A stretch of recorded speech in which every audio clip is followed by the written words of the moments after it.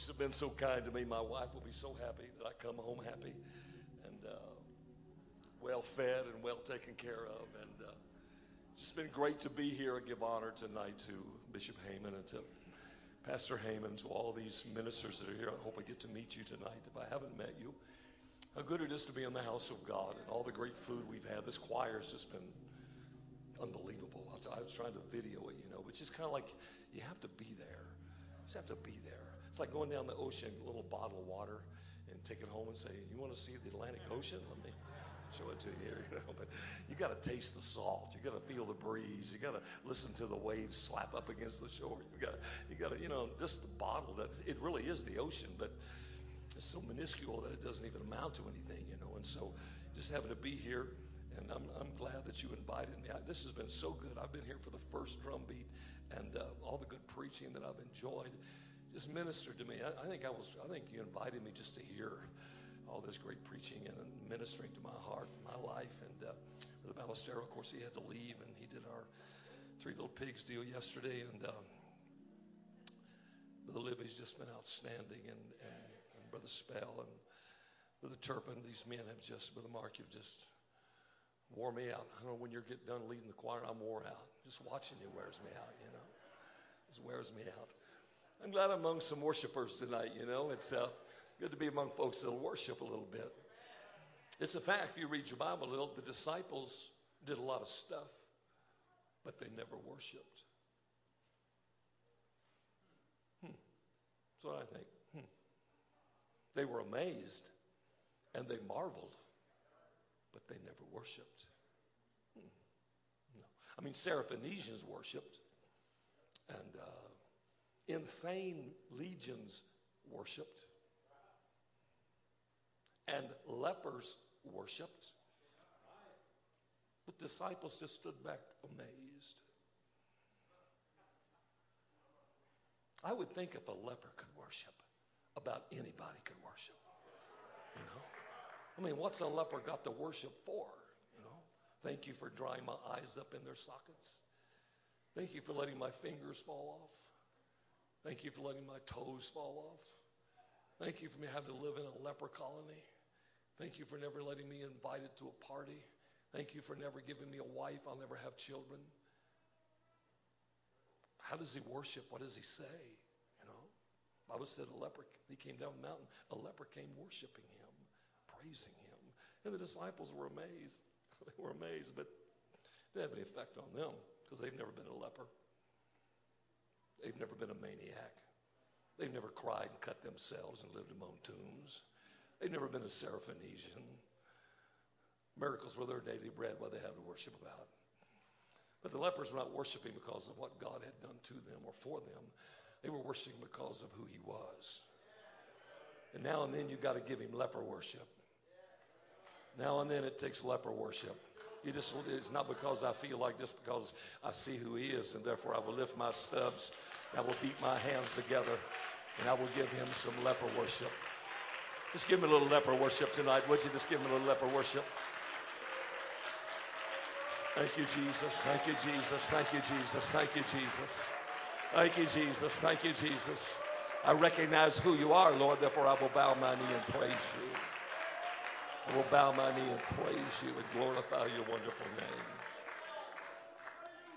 We have had such great food and fellowship. How could I not worship God and praise him for all of his goodness and mercy that is shown to me? Thank you for Calvary Apostolic Church, for all your contribution, for all you've done, the work and the labor. And that great salad bar we had last night was just phenomenal, and all the good eats. And just, it's just been a perfect. You do things with excellence, and I like that. I like people that do. If you're going to do it with excellence. And you have just outdone yourself in my estimation. Thank you for all of the spell has just been a real friend to me down through the years. We've enjoyed working together. We call it working together, but being together and fellowshipping together. And he preached my 40th anniversary. My folks, my church, people in my church, they gave me these cufflinks for my 40th anniversary. And on my cufflinks, they have longitude and latitude numbers on my cufflinks. Let me show him here. It's right there. My goodness. Yeah. So if you put that longitude and latitude numbers in your GPS, and if you're in, and you follow them, it brings you to Indianapolis, down to 2340 North Ritter, right up, and that longitude and latitude is the pulpit where I stood for 40 years. So if I ever get lost, or you ever find me hitchhiking along the road and say, I've lost my mind, if I've got my cufflinks on, just put them in your GPS and they'll take me home.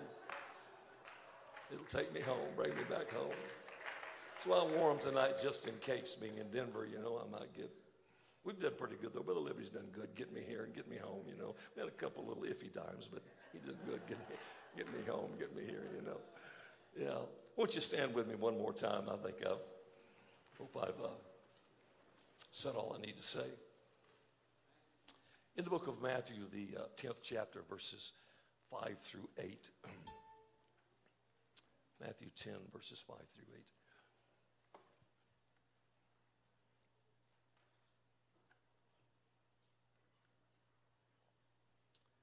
These 12 Jesus sent forth, commanded them, saying, Go not unto the way of the Gentiles, and into any city of the Samaritans enter ye not, but go rather to the lost sheep of the house of Israel. And as ye go, preach, saying, The kingdom of heaven is at hand. Heal the sick, cleanse the lepers, raise the dead, cast out devils. Freely you have received, freely give. I want to make an attempt tonight to preach to you on the subject of the power of a bloodline. And you just lift your hands with me one more time, and let's just entertain the Holy Ghost just a moment if we could. Thank you, Lord, for your gracious kindness and long suffering to us, Lord, dear God. I thank you for your way and your will tonight, God. If you will share that with me, I'll be happy to cooperate, Lord. Touch our minds and our hearts. Take away from my mind any error, dear God, or any misconception that it might have tonight, God. Remove it from my thought patterns, oh God. Give me nothing but the pure, sincere word of God. I love you tonight. I thank you, dear God, for what you will do in my heart and my life today by being me a recipient of the great word of God. Now give us an ear to hear what thus saith the word of God. I will praise you continually forever and ever for your goodness and mercy tonight, God. Thank you, Lord, and I claim it and embrace it and receive it in Jesus' precious name. Amen. Amen. You may be seated. It would seem to me that the church in general, and perhaps saints in particular, have never had a very good sense of who they were and consequently never gained a lot of self-worth out of their life. There's a reason for that, I think, is as Gentiles, much of the Bible does nothing to enhance our self-esteem, but rather paints a rather sordid picture of all those who lack a proper line of descent. When Jesus sent out his 12, he wanted them to profile, and we're not really interested in profiling today, but Jesus, it would appear to be a little prejudiced, and he wanted his 12 disciples to be sure and profile all those that came to him, because there were some that were not going to be received. They needed to qualify all of the applicants for healing. If you came for cleansing or you came for delivering of some kind, you first had some questions had to be asked. You had to be inquired of about were you a Gentile or were you a Samaritan? And Jesus said, you can't do anything for them. I don't want you to go into a Samaritan city. I don't want you dealing with any Gentiles. So you'll have to ask. You'll have to inquire. You'll have to profile their lives because I don't want you doing any business with them. And these applicants that would come to him, the sole criteria of the miracle lay in the power of their bloodline. He would say to someone who came to them and perhaps were sick, to one of these 12, he would ask them, who is your father? And they would have to explain who their father was. And if they had the right father, then he would say, all right, we will lay hands on you and pray for your healing. But if they did not have the right father, then he would say, I'm sorry, we have nothing for you. You have to go home and just stay sick. I would like to heal your child. I see that he's very, very sick. I just have to know does he have the right father? Can you tell me who his father is? And if he had the right father, then they would heal the sick. And if he didn't have the right father, they would say, I'm sorry, you take your child home. There's nothing we can do for him. I would like to cleanse you, sir, of your leprosy. But before I cleanse you of your leprosy, I would like to know your genealogy and tell me something about your stock. Tell me something about where you came from. And if the leper had a right genealogy, they could cleanse him of his leprosy. But if he did not, he walked away a leper and would die a leper. I deeply regret your sorrow of your widowhood, and I see you're on your way to bury your son. And I have the power to raise him from the dead. But before I do that, I have to ask you some questions. I would like to know, what is your history? I'd like to know, what is your genealogy? Tell me who your father is. Where did your husband come from? And I just need to know something about your history. And if she gave him the right answers, then they would raise the dead son. But if not, she could go on to the cemetery and bury her baby. It was kind of an odd situation for Jesus to actually make that kind of profiling and that kind of prejudice against the Samaritans and against the Gentiles. Sir, before I can cast your devils out of your tormented son, could I see your family register? Could you show me some kind of paperwork or something that would prove to me where you came from or your genealogy? And if they could show the right paperwork, then he would inform them that I can deliver your son. But if not, you take your demonic son back home with you, and he will continue jumping in the fire and the water. There's nothing I can do for you because he's not of the house of Israel. To a Gentile woman, I know you know that he classified or characterized her as a dog. She lacked the power of a righteous descent. And so the disciples said, we have nothing for you, She's bothering us, she's hounding us, but we have nothing for her because she is a Gentile. And, of course, Jesus characterized her then, saying, it's not meat to give the children's meat to dogs. And, of course, she replied with that, yet but the dogs eat the crumbs from the master's table. She created a dispensation for herself right there, and God delivered her. And so many times to our own generation, I find this so much in pastoring a church, we have to tell them you got to get over where you came from. You can't hang on to your history, Forget who your dad was. I know he was no good. Get over who your mother was. She was a drug addict.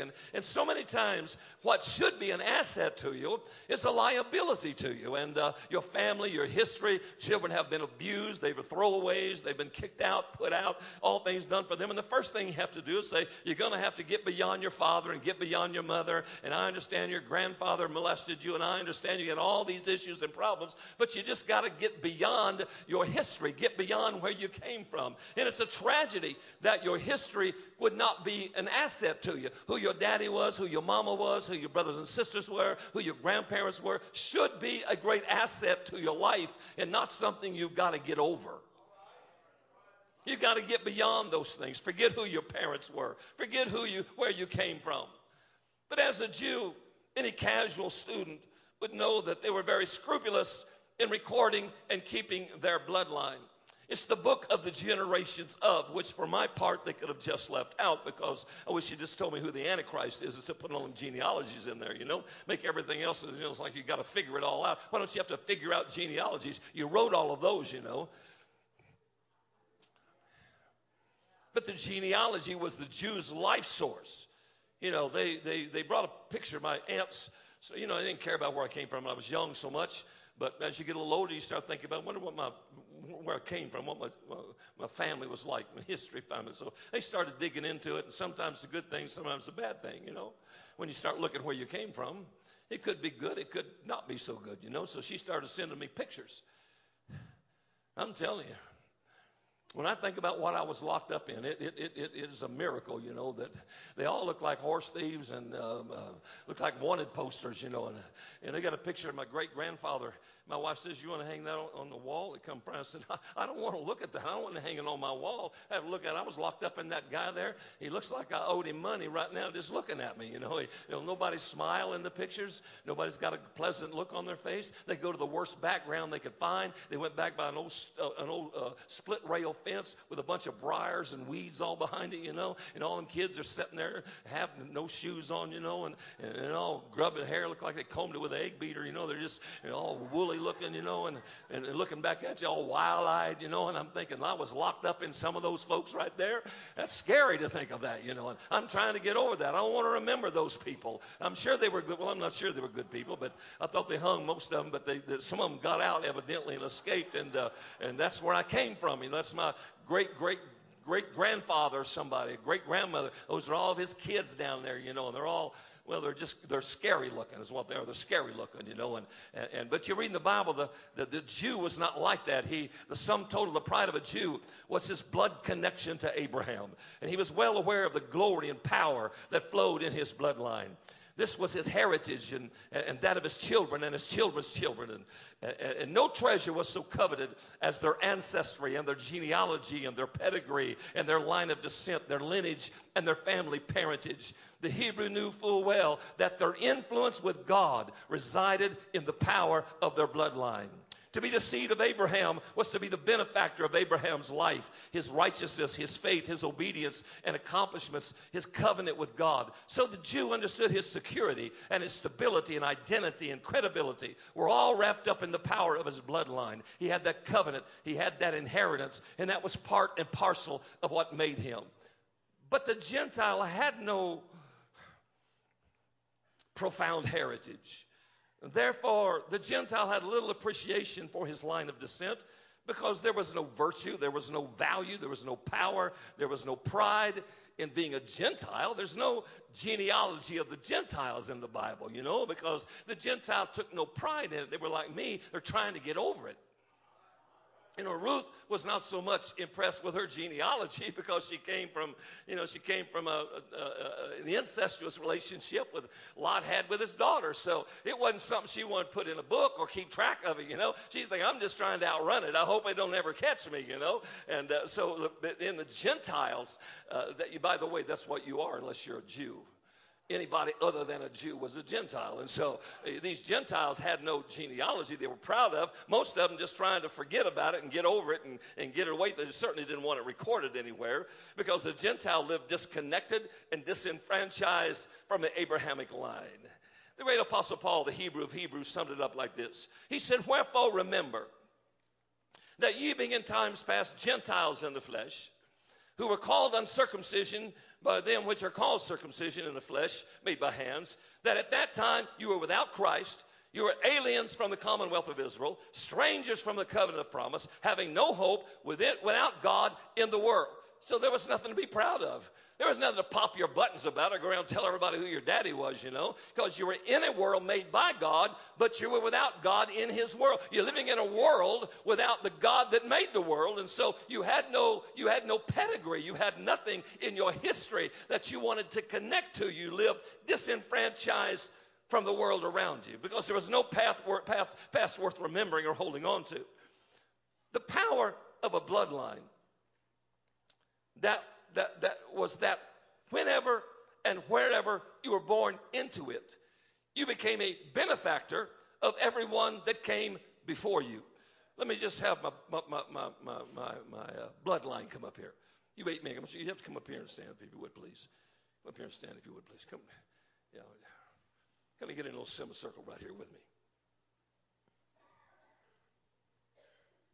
I need you to come on down here on the end down here. I got to part you a little better here. Instead, come right in the middle, anywhere there. So if you have the descendants all the way from Abraham, all the way down through the genealogy, all the way down here to Jesus, are 42 generations.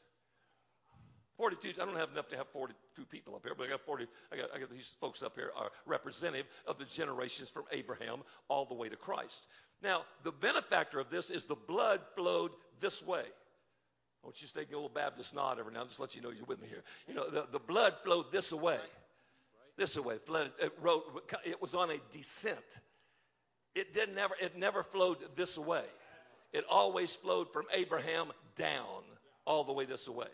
And wherever you were born into the bloodline, you were a benefactor of all those who were born before you. Because it flowed from him, down to him, down to him. Then you were the benefactor of him, and now it come to you. So the further down the bloodline you were born, the greater the benefit. because it was accumulative. It would accumulate as it came from Abraham and Isaac and Jacob and down through every man born after that got a little more because it built up as it came down through the genealogy, down through the bloodline. It was the power of a bloodline that where you were born in it at, you received the benefits of all that was done before you because it flowed this way down to you. So it's better to be born down here than it was to be born up here because he only got the benefit of one before him. So as it went down the bloodline, because it accumulated as it went down the bloodline, you were the benefactor of all those who came before you. See, the Gentiles didn't have that. They didn't have any bloodline. They didn't have anything that was bringing anything to them. They were disconnected and disenfranchised from anything that would give them anything from their past. Because the power of the bloodline was that wherever or whenever you were born into it, you became the beneficiary of everyone that came before you, and your bloodline was on a descent and flowed from an origin downward. The Jew knew this and counted this awesome truth as the power of a bloodline. There was the accumulative effect in the descent of the bloodline. Let me give you an example of this. The law commanded that men pay tithes. And there was some conflict as to how Levi of the priesthood was going to receive tithes when he had never paid any tithes. And so they were questioning that back and forth. And Paul said, I'll take care of that for you, in the book of Hebrews. And as I may say, Levi also, who received tithes, paid tithes in Abraham. For he was yet in the loins of his father when Melchizedek paid him. So when Abraham met Melchizedek, he paid his tithes to Melchizedek. Little nod be good right here if you with me. He paid his tithes and pays them to Melchizedek. Well, they were asking why 200 years later that Levi would be receiving tithes. He said, well, you understand what Abraham did flowed right down through the bloodline, and it was though Levi paid his tithes because he paid them in Abraham. He paid them in Abraham. He was just a chromosome inside of him. He was just potential inside of Abraham. But because of the power of a bloodline, that potential flowed down through 200 years of time. And when he received tithes, it was though he had paid tithes back in Abraham. That's the power of a bloodline. You don't have to do it. Somebody else may have done it, and it's passed down through to you, down through the power of a bloodline. Hallelujah. The lifeblood of the Jew, just stand there with me. The lifeblood of the Jew was the fact that he was chosen in Abraham. Back there in the 12th chapter of the book of Beginnings. And the bloodline was preserved at all cost. Lose your land, lose your wealth, lose your war. Take captive, carried away into captivity, lose the temple. But keep the record of the line of descent. Hold on to the pedigree. Don't forget who you are. Because your influence with God is based on who you are. That's all well and good for the Jew, you might say, but where am I come in? Where do I, as a member of the Gentile bride, a part of the church of the living God, how do I come into the plan of God? Well, I'm glad you asked tonight. Paul wrote in the book of Ephesians, he said in the second chapter, you were Gentiles, to the church at Ephesus, you were Gentiles in the flesh. But then in the first verse he said, blessed be the God and Father of our Lord Jesus Christ, who hath blessed us with all spiritual, he's talking about Gentiles now, has blessed us with all spiritual blessings, but he did it in heavenly places in Christ. He did something of in heaven in Christ. Hallelujah. According as he hath chosen us in him before the foundations of the world, that we should be holy and without blame before him in love. Let me speak to you tonight and say that before the generations of Abraham, before the generations of Adam, before the generations of the heaven and the earth, before the generations of angels and seraphims, before a single tick was ever off of the clock of time, when there was nothing but God who filled eternity, he chose me according to the bloodline of a blood man, Jesus Christ, the only begotten of the Father. So I say, let the Jew have Abraham. God chose me in Christ before the foundations of the world.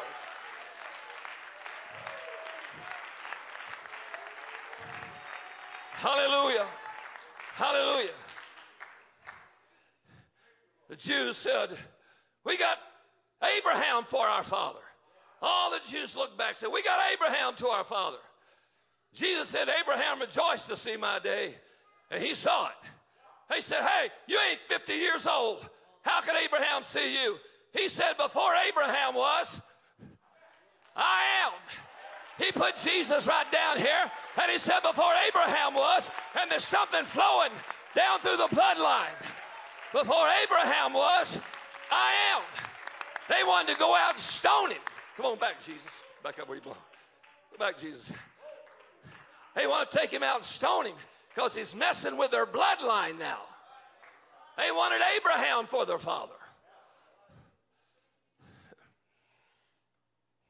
You may can sit down just a moment. I see you getting weary with your journey.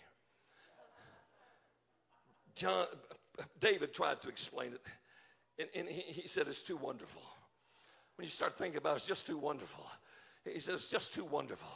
Some things about God are just too wonderful. He's full of wonder to begin with. He's a God of wonder. He said it's just too wonderful. It's too extraordinary. It's too remarkable. It's too difficult. It's too high, he said. I cannot access it. It's out of reach. Lord, I could never appreciate the scope of what has been put into my choosing. David will confess, I'm going to write it down, but I really don't understand it. I'm going to try to explain this to you. And I'm sorry if I bore you to tears, but I'm going to try to make it a little better as we go along here at least. I had the privilege of doing a little work at the horse farms in Lexington, Kentucky concerning the thoroughbred horse. With the help of the Holy Ghost, I want to try to enlighten and unravel the complexity that baffled David by the laying down of a natural thing over against a spiritual thing. Because it's the natural came first and then the spiritual. Some folks are trying to understand the spiritual and you don't even understand the natural yet. See, Nicodemus couldn't understand the wind blowing where it listeth, and Jesus said, if I've told you natural things, you don't understand it. I'm going to explain spiritual things to you because you got to understand the spiritual things before you understand the natural things. So let me try to tell you a natural thing. Nowhere in the arena of study of the bloodline is it more perfected than that which concerns the thoroughbred racehorse. The thoroughbred is referred to as the blood horse. For 300 years, those who have dedicated their lives to the development of the thoroughbred are known as blood stock agents. 300 years they dedicate their lives to the development of thoroughbreds. The thoroughbred horse rises and falls according to the power of its bloodline. There is no other physical characteristics that outweighs the bloodline. The bloodstock agent is not looking or purchasing pretty. He doesn't care if you're pretty. He's a bloodstock agent. He just deals with blood. Doesn't care if you're cute. Women like cute. That's why they buy cute cars. Is it a 4-cylinder or a 6-cylinder? I don't know, but isn't it cute? They buy those little Coke cans, It's about not even a half a can.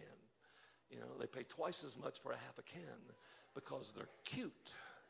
So the cans are so cute, But a bloodstock agent doesn't care about cute. He said, oh, that's a cute horse. He's not caring about it being a cute horse or a pretty horse. He's a bloodstock agent. He deals with the stock of blood. He doesn't care what color it is. It could be black, it could be white, it could be chestnut. He doesn't care what color it is. It could be something in between. He's unimpressed with a white blaze or white stockings. That which pleases the eye bears no weight to a bloodstock agent. Because when you buy a thoroughbred, you are purchasing a bloodline.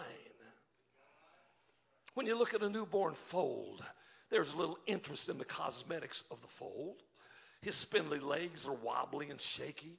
His knees buckle, unable to support his own weight. He trembles and twitches in his present weakness. His vision is cloudy and his confidence is unsure. He may fall down disoriented as he tries to move. He is not by anyone's visible estimation worth anything.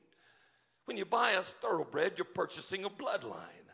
North Atlantic, the leading sire in 1999 was Stormcat. If you would like him to sire a foal for you, his fee is $400,000. What you're guaranteed is a live standing foal. When that foal gets up on 4 feet, your warranty just ran out. And when you look at him, he doesn't look like he's worth $400,000. Trembles and twitches, and he may fall down disoriented as he tries to move. He's not by anyone's visible estimation worth $400,000. But a bloodstock agent is not put off by present weakness. He understands what he purchased, is acutely aware of the power of the bloodline that this foal has inherited. At $400,000, he didn't purchase present achievements, but he's purchasing past accomplishments that are wound up and blocked up in the bloodline of this foal. Because this foal has never felt the weight of a saddle. This foal has never felt a bit in his mouth. This foal has never been on a track. This foal has never heard the trumpet sound. But there's something that a bloodstock agent knows that's wrapped up in the bloodline of this foal that makes him give $400,000 for him before he can ever stand up on his feet. That's the power of a bloodline. That a man will pay for the blood. He doesn't pay for the foal. He doesn't care about what color he is. He doesn't care about the stockings. He doesn't care about any of the physical features of the colt. He's only buying blood. That's why we sing, thank God for the blood. For it reaches to the highest mountain, flows to the lowest valley. It's the blood. It's the blood. Because I'm serving a bloodstock agent. He doesn't care whether you're red, yellow, black, white. He doesn't care whether you're pretty or ugly. He cares about blood. Bloodstock agent. I'm not purchasing what you've done. I'm purchasing your past accomplishments that have been done in your predecessors.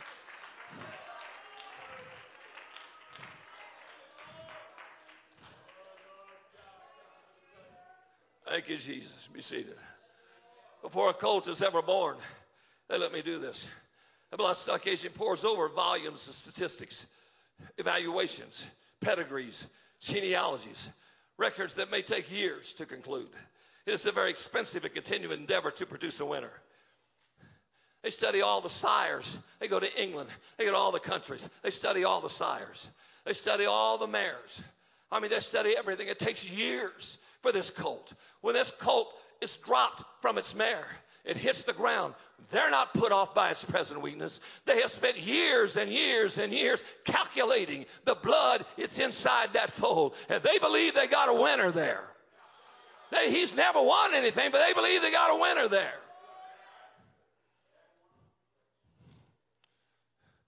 We increase the probability of producing quality foals. Physical measurements of thousands of horses are made. There's certain patterns emerged from the process to reveal stakes winners.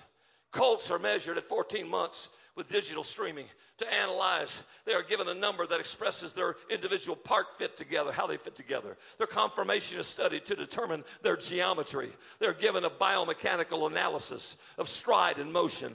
The cardiovascular system is scored. There are 58 different relationships from muscle mass to bone structure used to analyze efficiency. If the back is too long, the energy required to raise the front end off the ground is too great and speed is lost. If the back is too short, it will inhibit the ability to stride out sufficiently at high speeds. If the front leg structure is not absolutely perfect, it causes a horse trajectory to be off and it causes it to climb. If it is too low, then maximum velocity at push-off is not achieved. The hind legs must be in harmony with the front. If the front legs hit the ground too soon, it creates a braking action and shortens the stride. If the front feet hit too late, the power of the hind leg is weakened. There's a complete breakdown on the mare and the stallion concerning stride length, leg angle, foot strike, linear and angular velocity, acceleration of limb motion, size of the heart, size of the lungs, and all the major organs. And after thousands of present mares and stallions are broken down into their individual components, then their bloodline, their descendants are all done the same way. And after months of intensive research and speculation,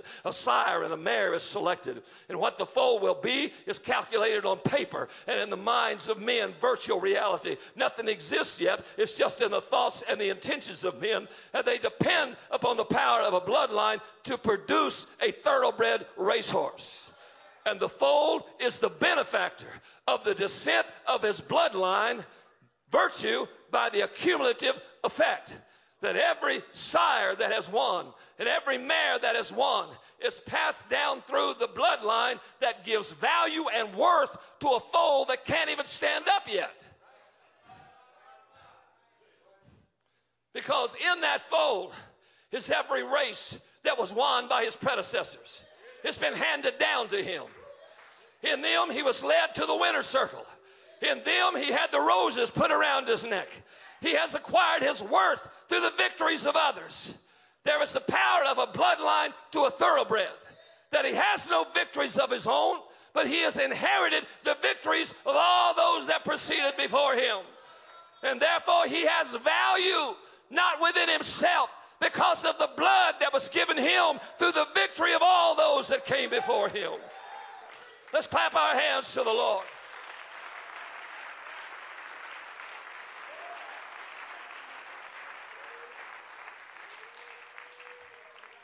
If you can partially understand this in the natural, then consider it for a moment in the spiritual.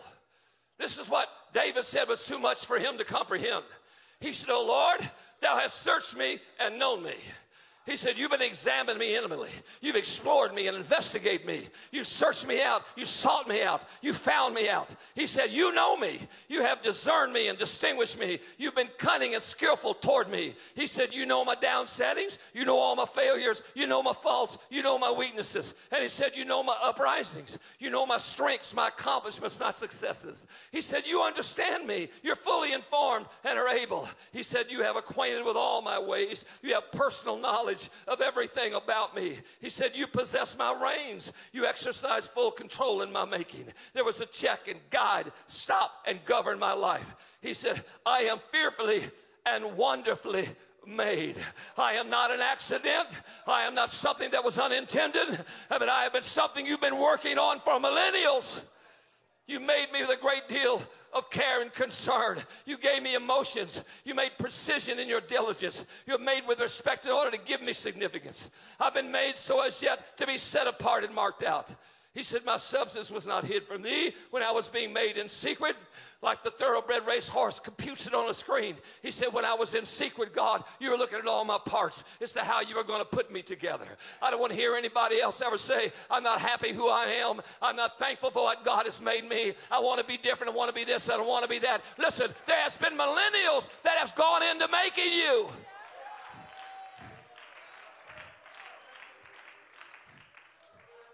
He said, my substance, that is my golem, my embryo, the uniform mass surrounding the fetus. You were watching it. "Thine eyes did see my substance, yet being imperfect. And in thy book all my members were written, which in continuance were fashioned, when as yet there was none of them." You put me together when there was nothing to put together. You didn't have no parts. I didn't have anything. I was no man. You were just sitting on the circle up there of eternity, and you had me on your mind before the foundations of the world. When as yet there was no member of my body, when as yet there was none of me, you were thinking about me, how I was going to be, what kind of mind you would give me, what kind of voice you would give me, how high, tall I would be, how all my structure. He said, "You were putting me together when as yet there was none of me." You folded me, molded me, framed me, when as yet all my members that are written in the book, when as yet there was none of them.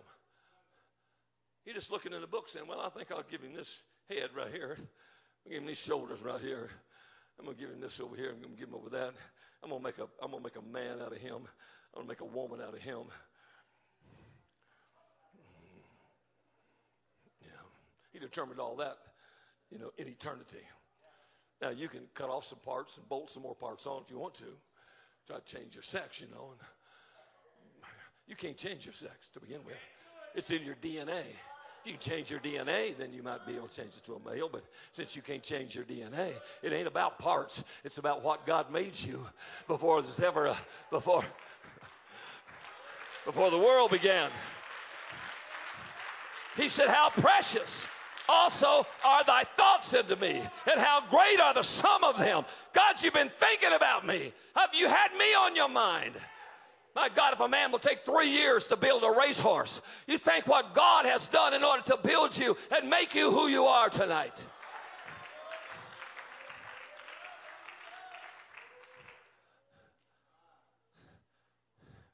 That's why David said, such knowledge is too wonderful for me. I can't attain to it. I can't even understand it. I can't comprehend how much God has done. From Abraham to Christ, you have 42 generations. Men, come back up, stand back up. 42 generations. Try to get back reasonably where you were. I need your pastor to come over here. Come over here, Brother Heyman. Come on, I want you to come over here. I want you to come over here. I want you to be Jesus for me a little bit here. Okay? This is not typecasting or anything. I just want you to play Jesus for me here.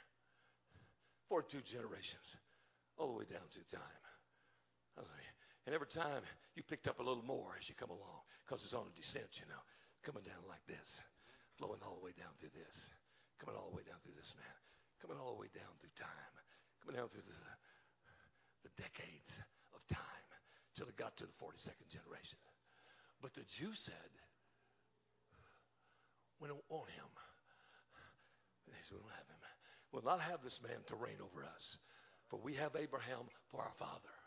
So the Jews took 41 generations because they rejected him, pushed him aside. He came into his own, I believe the Bible said, and his own received him not. That's what the Bible said. They wouldn't receive him. They didn't want anything to do with him. In fact, they hated him so much, they would take him out and crucify him because their position was, we have Abraham for our father. And when he said before Abraham was, I am, that made him God. And therefore, they would not accept that he is being God, a man who is making himself God. And they rejected Jesus Christ. So the Jew took these generations right here. They took 41 generations. But the problem comes that this man right here declared his generation. And this man declared his generation. And this man declared his generation. And this man declared his generation. And this man declared his generation. And this man declared his generation. And this man declared his generation. But we have a problem. Because he was led as a lamb to the slaughter, as a sheep is dumb before his shears. And they took him to a place called Calvary, and they crucified him. And Isaiah cried out and said, who shall declare his generation? He don't have any sons. He don't have any foals. He don't have any offspring. He don't have any children. But little did they know, when they drove the nails in his hand and they pierced his side, something happened in his side. Out came blood and water. He opened up his side. And what happened when out came blood and water? Out came blood and water. Hallelujah. Out came blood and water. He took a bride out of the side of Jesus Christ. He took a bride out of the side of Jesus Christ. And this bride is alive. And she said, I declare his generation. I'm going to announce it to the world that he had children. He had offspring. He had sons and daughters. Because the bride is the declaration. He lives on in his bride. Hallelujah. Hallelujah. And she is the beneficiary of all that came down from Abraham. For he is not a Jew that is a Jew outwardly. He is a Jew that is a Jew inwardly. He's been taken out of the side. And God made a bride for himself as she declares his generation. You understand something? I'm the benefactor of all he did. Say, Osborn, you don't look like much. I don't have to look like much. My father looked like much.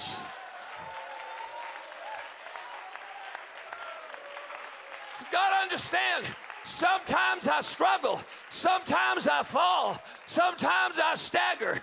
But I am the product of a bloodline. And everything that's been done has been handed down to me. That gives me worth. You see, I don't have to go into a lion's den. My blood's already been there, and lions couldn't eat it. I don't have to go into a fiery furnace. My blood's already been there, and the fire couldn't burn it. My blood's already been through the water, and the water couldn't drown it. And that's the value that I have, that I'm here to declare, is generation. And my worth is not in me. It's the cumulative effect that has been handed down to me. But the Jew is not the beneficiary of the death, burial, and resurrection of Jesus Christ, because they took the 41 generations, but would not take the 42nd generation, which was Jesus Christ. Therefore, his death, burial, and resurrection means nothing to them. And when you baptize me in water, in the lovely name of Jesus, you are baptizing me into Christ. Now then, everything that he's done is a benefit to me. I'm the benefactor of it. I don't have to go to a cross. My Father's already been there. I'm the benefactor of his resurrection. I don't have the keys to death, hell, and the grave, but he does, and they're handed down to me by the power of my bloodline, that I've been born into the family of God. Lift your hands and love the Lord. Thank you, Jesus. Thank you, Jesus. Thank you, Jesus. Thank you, Jesus. Thank you, Jesus. Thank you, Jesus. Thank you, Jesus. I've already wrestled with an angel in Jacob. Already wrestled with an angel in Jacob. I've already been made a prince that has prevailed with God. Makes me more than a conqueror. I've already been there. I've already killed my giants in David. I've already crossed over Jordan. I've already slain 1,000 Philistines with a jawbone of an ass.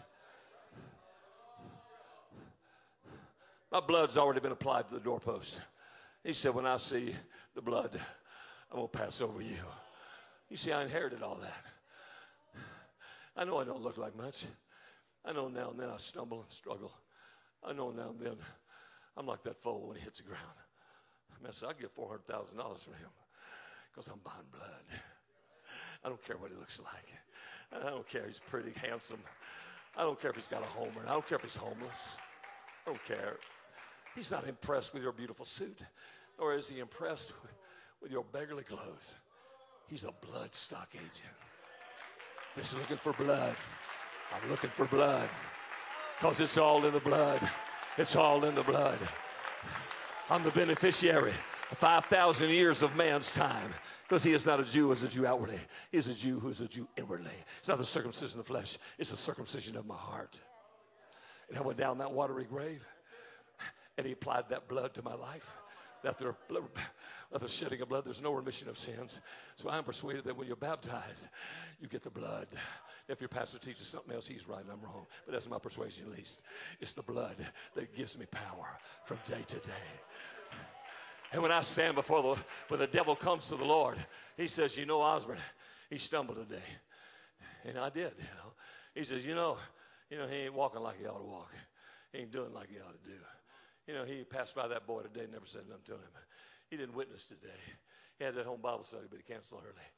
And he's accusing me of the Lord. And it's all true. And the Lord looks at me and says, how do you plead? I say, I plead the blood. I plead the blood. I just plead the blood. I can't plead innocence. I just plead the blood. I said, it's the blood that keeps me safe. It's the blood that protects me from the accusations of Satan. Because he tells the truth sometimes, but I plead the blood. I plead the blood. I plead the blood. It's the blood of Jesus Christ that cleanses me from all sins. So let the Jew have his 41 generations. Because if you missed the 42nd one, you'd have been better off to have never been born. Because none of this 41 generations can save you. They can't save you.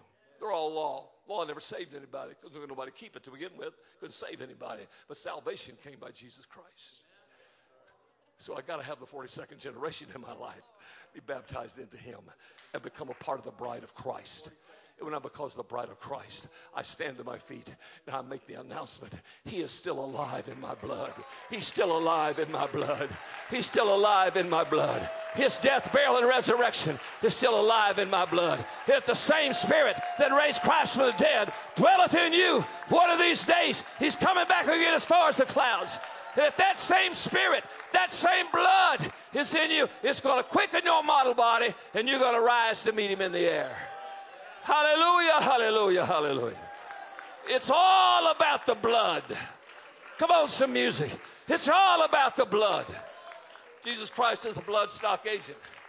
He ain't caring about anything else. Your talent, he enjoys it, but that's not what's going to save you. You being cute ain't going to save you.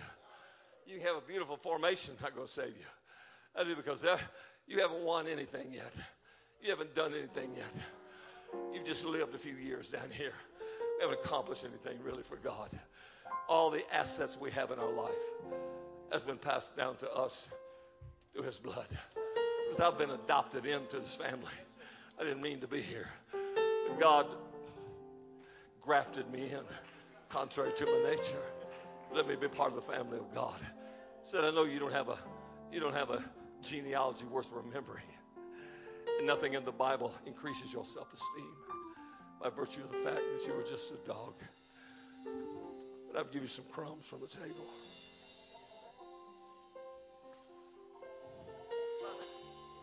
And since the Jew satisfied himself with the 41 generations, I'm going to make you my bride. And you will lift your voice in the streets of Denver. And you will declare his generation. I am his generation. I am his generation.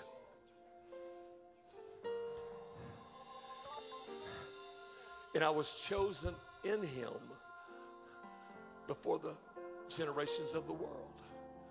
Before Abraham ever was, I was chosen in Christ in heavenly places before the foundations of the world. And he put me together in his mind, in his thinking. So I'm going to make her about this tall. I'm going to make her real pretty. I'm going to give her a husband and make him just a little bit taller. We'll make him real handsome so they'll fall in love. And some people spend the rest of their life trying to change themselves. Said, if you only knew how long I've been thinking about you. And before time began, he had you on his mind. How many are my thoughts of you? Millions of thoughts I've had about you. And I remember what I made you out of. I remember you're but dust. You got a dust brain to think with, dust tongue to talk with, dust legs to walk with, dust eyes to see with, dust ears to hear with. He said, I remember that I made you weak so that you could be in me and be strong. I wanted me to be strong in you. So I chose you and I put you together. And I watched you being put together before you ever existed. Before there ever was a you, I knew you. Before there ever was a you. That's why David said, this is incomprehensible. I can't understand it. It's way beyond me. This is out of my league. David said, I'm going to write it down, but don't ask me to explain it to you. It's too wonderful. It's just beyond my imagination. That God could have been thinking about me. When there was nothing but God who filled the universe. Do you know Sonny had you on his mind? Your parents haven't been thinking about you till you got here. But God said, I was thinking about you when as yet there wasn't a you. I can't even explain it. Chose you in Christ before the world began. And you're not happy? You can't worship. You can't praise him. You're too busy trying to be somebody else. It doesn't matter who you are. See, in the Old Testament, it was not whosoever. It was, look at my head, it was not whosoever. It was to the Jew only. Was not whosoever. When Jesus sent the 12 out, it was not whosoever. It was don't go to the Samaritans, the mongrel race, and don't go to the Gentiles. It was not whosoever. The temple was not open to whosoever. The tabernacle was not a functioning place for whosoever. But in the 42nd generation, he said, I want the people I've been thinking about before the foundations of the world. I'm going to open my arms and say, whosoever will, let him come. Whosoever will, let him come. Don't bring no money with you. Got to bring, don't bring pretty with you. Don't bring cute with you. I'm looking for blood. I'm looking for blood. I'm looking for blood. I need some folks tonight who are going to declare the generation of Jesus Christ. He was led as a lamb to the slaughter. Sheep is dumb before his shears. He never opened his mouth.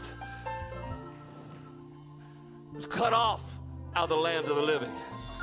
He said, but who will ever tell the story? Who's going to tell the story? But there was a generation that will do that. Call number 42. And that's us tonight. We're going to declare his generation. I want to tell you something tonight. If you need this Jesus in your life, and if you don't have him, you need him. I don't care. Your mama may have forgotten you, and your daddy may have pushed you out, and the friends may have abandoned you, and the people on the street may neglect you, and you may be looked down upon by society. But you have been on the mind of God. But if there was ever a check off of the clock of time, God was thinking about you, and he loves you, and he cares about your life, and he's made you, and he made you something he can be proud of. Don't worry about what the world has done, what your genealogy down here may have done, what your family, your grandparents, your history may have done to you. You have to get over that and say, listen, I'm a child of the King. God made me. I'm not a mistake. I'm not an error. I'm not something accident. God was intentional when he made you, and he loves you, and he wants you to be a part of his family. So step out of your seat. Come on down here to this altar. Repent of your sins. Turn your life around. Give your heart to God. Go down in that watery grave in Jesus' name. For as many as have been baptized into Christ has put on Christ. Need to put him on tonight. I need some other folks that are going to declare his generation. I'm simply going to declare his generation. I am somebody with value. I have worth.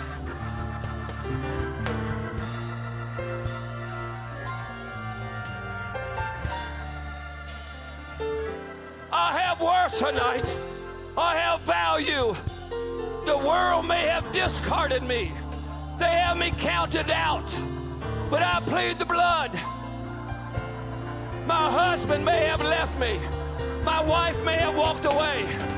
But I plead the blood. I am worth something. I do have value. Come on, folks, come on. Don't let this moment pass you by. Go sing. Lord, I'm thankful for the blood. It came streaming down for me. Hallelujah. Lord, I'm thankful Hallelujah for the blood. When I think of Calvary, if it had not been for Jesus, I don't know where I would be. Yeah, sing it, Brother Mark. If it had not been for mercy, Yeah, and the blood he shed for me. Sing it. Lord, I'm thankful for the blood. oh yes I am. I'm thankful for the blood. I have value. I have worth. When I think of Calvary, yeah. I love you, I love you, I love you. I don't know where I would be. If it had not been for mercy,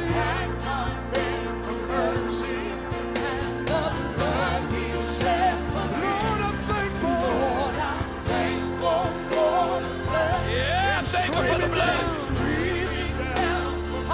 Lord, I'm thankful for the blood. For the blood. Thank you, Jesus. Put your hand on it tonight. If it had not been for Jesus,